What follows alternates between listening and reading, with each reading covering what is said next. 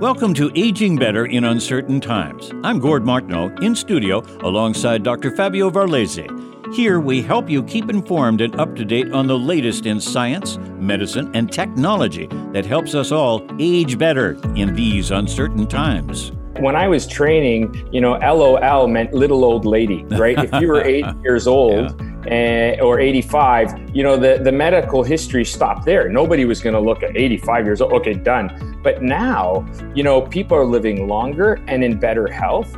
And I operate on 90-year-olds. I've done surgeries on 97-year-olds who are living independently and driving.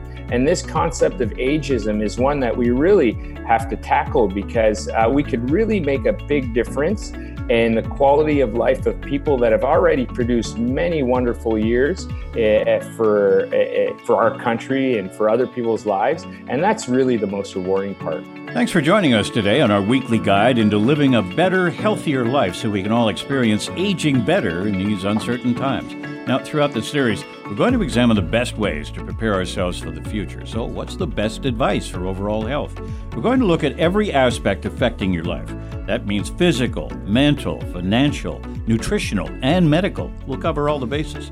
To do that, we're going to supply you with high-value information from the leading experts in each field. And by that, I don't mean just everyday opinions. We're going to have to introduce you to the leading experts in each field. These are men and women who have studied, worked, and who teach at the highest levels. You have the questions, we have the answers.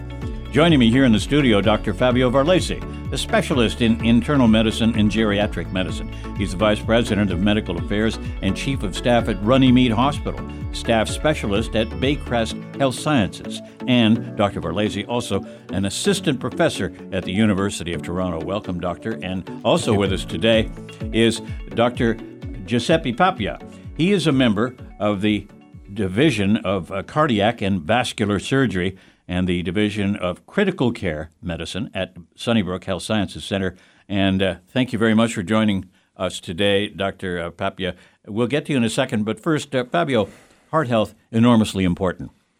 Is one of the first questions you ask a patient when they come to you, no matter what the procedure they require, what medical care they need, do you ask them right off the top, how's your heart? What kind of shape is your heart in? Well, we ask them that question through the types of symptoms that they may have. We ask that question through potential risk factors that they may have. We look at their histories. We do a very, very comprehensive assessment. It's one of the most important topics because heart disease is usually an indication that there could be other organs involved, anywhere from the brain to the kidneys, and so it is certainly central in the comprehensive assessment that we perform on patients. Mm-hmm. I mean, it's so important that to talk about it because, heart disease together with cancer, accounts for almost half of all deaths in Canada. And that's, and then, number 3 is accidents, injuries.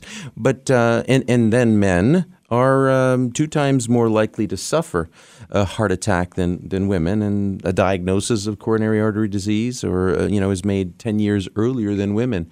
So a lot of implications with heart disease and how other organs are implicated. So very important. Dr. Papia, heart health and immunity go hand in hand, wouldn't you say? I mean, at people, when they reach a certain age or as they approach senior citizenship, that heart it becomes the number one concern. And so immunity goes hand in hand with it, does it not? I think they're definitely related. I think that you can't take the disease out of the context of the patient. I mean, we always made the joke in medical school that if you wanted a long life, you had to pick your parents well. And unfortunately, none of us had that luxury. So how your genes interact with the world and your lifestyle make a big difference. And what you do with your lifestyle affects your immunity. And inflammation and atherosclerosis are the same process. So when your arteries get hard and diseased and narrow and close up, that's an inflammatory process. And you definitely have immune factors that are related with that. Would it be fair to say, in my assessment or opinion, that the 2 most important factors in your overall health are your brain and your heart? I mean, because if your heart is in poor shape, the rest of your body is going to be in poor shape, right? Yeah, I think that would be a pretty fair assessment. I think that without a heart, there is no person. The heart, it pumps everything everywhere in nutrition, oxygen, everything you need for life to get going. And then without a central processing unit, without your brain and keeping your brain healthy, then you're not there either. So I completely agree with that. So nutrition, lifestyle, big factors in treating people with heart issues. I mean, how do you lecture people without, browbeating them into taking care of their heart? Oh, I think that's a great question. There's no browbeating and no lecturing. There's nothing I tell patients when they come to me that they don't already know, and they don't cringe when I tell them. I treat a lifestyle problem, vascular disease. I'm a vascular surgeon. And a lot of that is lifestyle. And, they need to eat better and quit smoking. And they know that. In fact, I think that sometimes the most unhelpful thing I tell people is to quit smoking, because what they need to hear is how. They all know that they have to quit smoking. Yeah. What they need to know is how. It's kind of like when you tell a marathon runner, if you want to win the race, you have to arrive first. That's not helpful information to them. They need to know how. And I think that that's where you engage the patient. And if you tell them just to quit, get better, exercise, and leave, they actually kind of hate you for it. Well, but, and the thing is, you probably get bored telling people the same thing over and over and over again. People should know this, but you have to read the Riot Act anyway, don't you? Yeah, and I think that my approach has changed over the years. I think the Riot Act doesn't work. In fact, the moment I start telling people to live healthier and to quit smoking is they shut off. You see it in their eyes, right, in the clinic room. Yeah, because they're saying, oh, that again? That kind of thing? Yeah. It's like, I'll say it's like when I was a boy going to, family cultural events with my parents. I was very good at turning off. And I think the patients are very good at turning off the moment you start lecturing them. So in fact, I do a little thing. I just tell them, look, I'm going to give you a useless piece of information. You have to quit smoking. And I know that's not helpful. And then all of a sudden they look and they say, well, what do you mean? And I'll say, well, because you've probably quit so many times, you think it's easy to quit. You've done it 20 times. So quitting is easy. But staying off cigarettes or getting exercise, these are difficult things if you try to tackle them all, with big goals. So, I think that information has to be tailored to the individual patient, or it's just not going to be helpful. And acknowledging how tough it is, I think, engages them. Okay, so giving up cigarettes and improving your lifestyle. What about alcohol? How big a factor is that? I mean, do you tell people, hey, you know what, you got to back off on that stuff or cut it out entirely?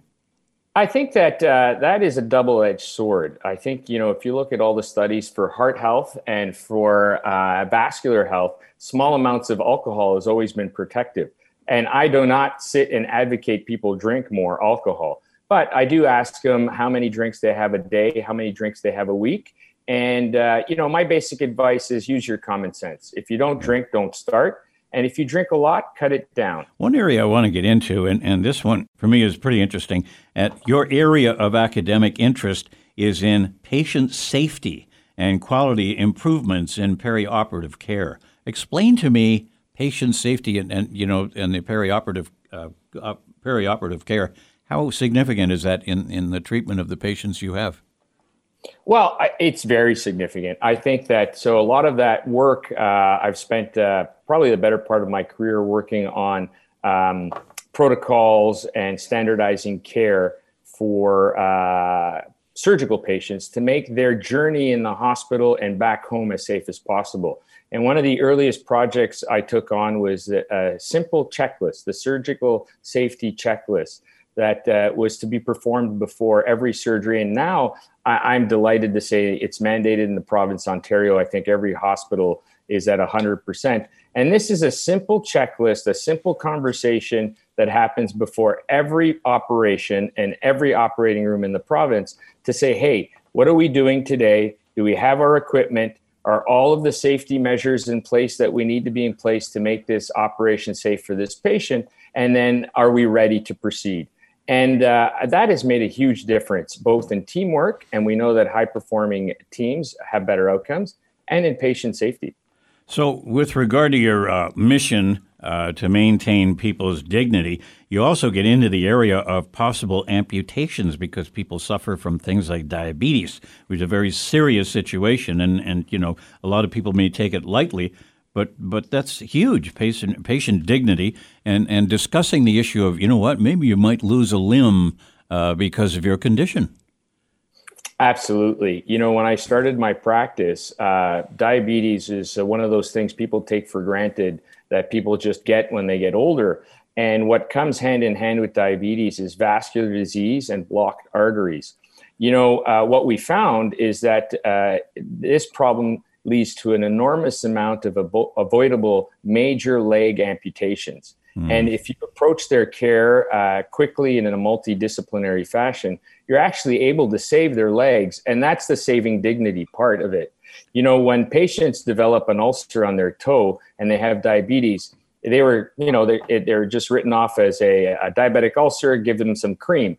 And we know now that the outcome for those patients is worse than the combination of breast cancer, prostate cancer, and colon cancer combined. How do you mean? It is a devastating thing that happens to them. How do you mean the outcome is different? What are you talking about? The loss of a limb? So it just tells you how sick those patients are. So a patient with diabetes that develops an ulcer has a 75% chance of losing that limb. But actually, statistically, they have a lifespan of less than 55% over 2 years. So most of them are so ill, then that is just they're just not going to be around in 2 years. And that's something that people aren't aware of. Like, this is a devastating thing, not just a little thing you put cream on. So people often come to you at the point where, and I don't want to say this, but they're in the late stages. I mean, the situation is so dire that there's a limited number of things you can do.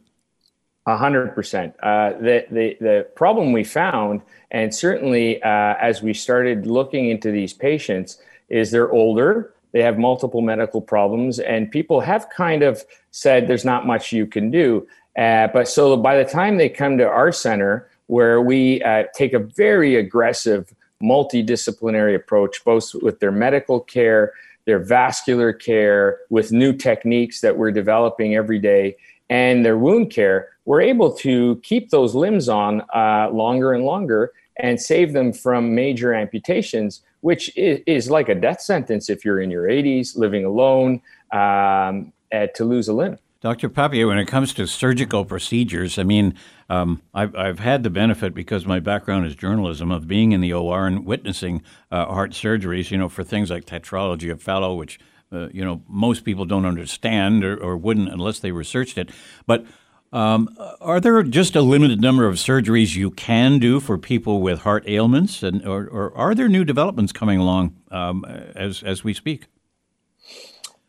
Certainly, there are always new developments, and we're trying to get further, bigger, but with smaller incisions and even no incisions. So, with regards to the heart, rerouting electrical problems with small needles in electrophysiology labs, putting in valves through small or no incisions in the leg where people go home the next day, and opening up arteries with clot-busting agents for different parts of the artery that weren't available before, not just fresh clots, but things like collagen.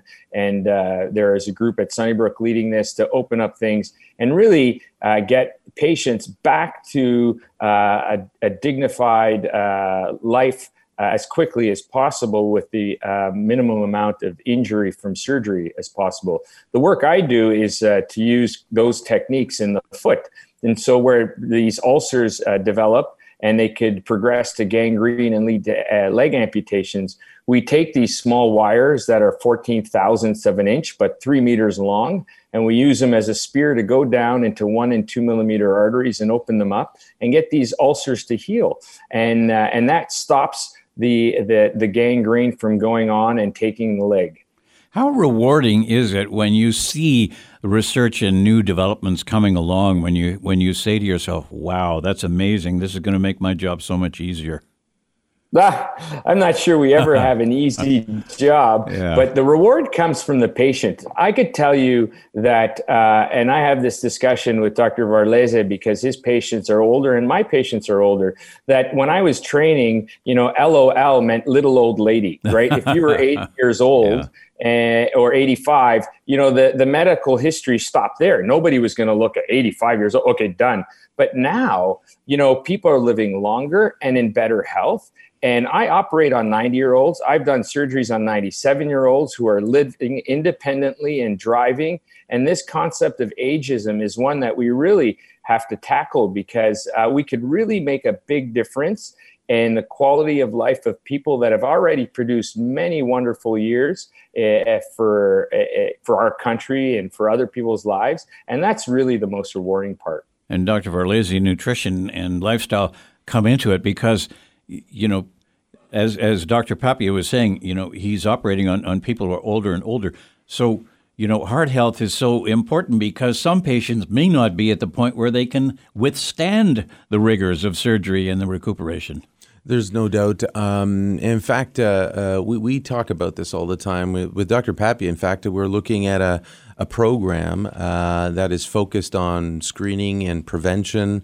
And I'd love to have Dr. Papia talk about this program because I think that it really looks at, the issues that you're bringing up, Gord. I think that prevention still remains a big issue, and developing programs that focus on screening are certainly going to have a massive impact on the quality of life and aging better. Perhaps, Giuseppe, you can talk about that program. I'd be happy to. You had asked or mentioned earlier that by the time patients get to me, it's too late, and that's often true. And so we started a awareness campaign called Project Saving Legs. And with this campaign, it's really getting the word out on the scope of the issue and how severe the issue is for these patients. And prevention is really the key. But in prevention, as we mentioned, the patients are older. So really, it's about early detection. And in a multidisciplinary program where patients with diabetes get screened before there's a foot problem by their GPs. And we support them remotely and through specialized programs, and really trying to create this hub and spoke model of specialized centers where patients that have, multiple issues can be supported. So as we mentioned, these patients have medical issues, they're older, mobility issues, they smoke, all of that, and they have vascular disease. All of that has to be tackled at the same time. And if you could think about that concept, we're talking about the equivalent sort of setup like a cancer center. If you in this country are a young woman that feels a breast lump, with one single fax referral within 3 weeks to a major cancer center, you'll see all your specialists, have all your diagnostics, and have all your care taken care of.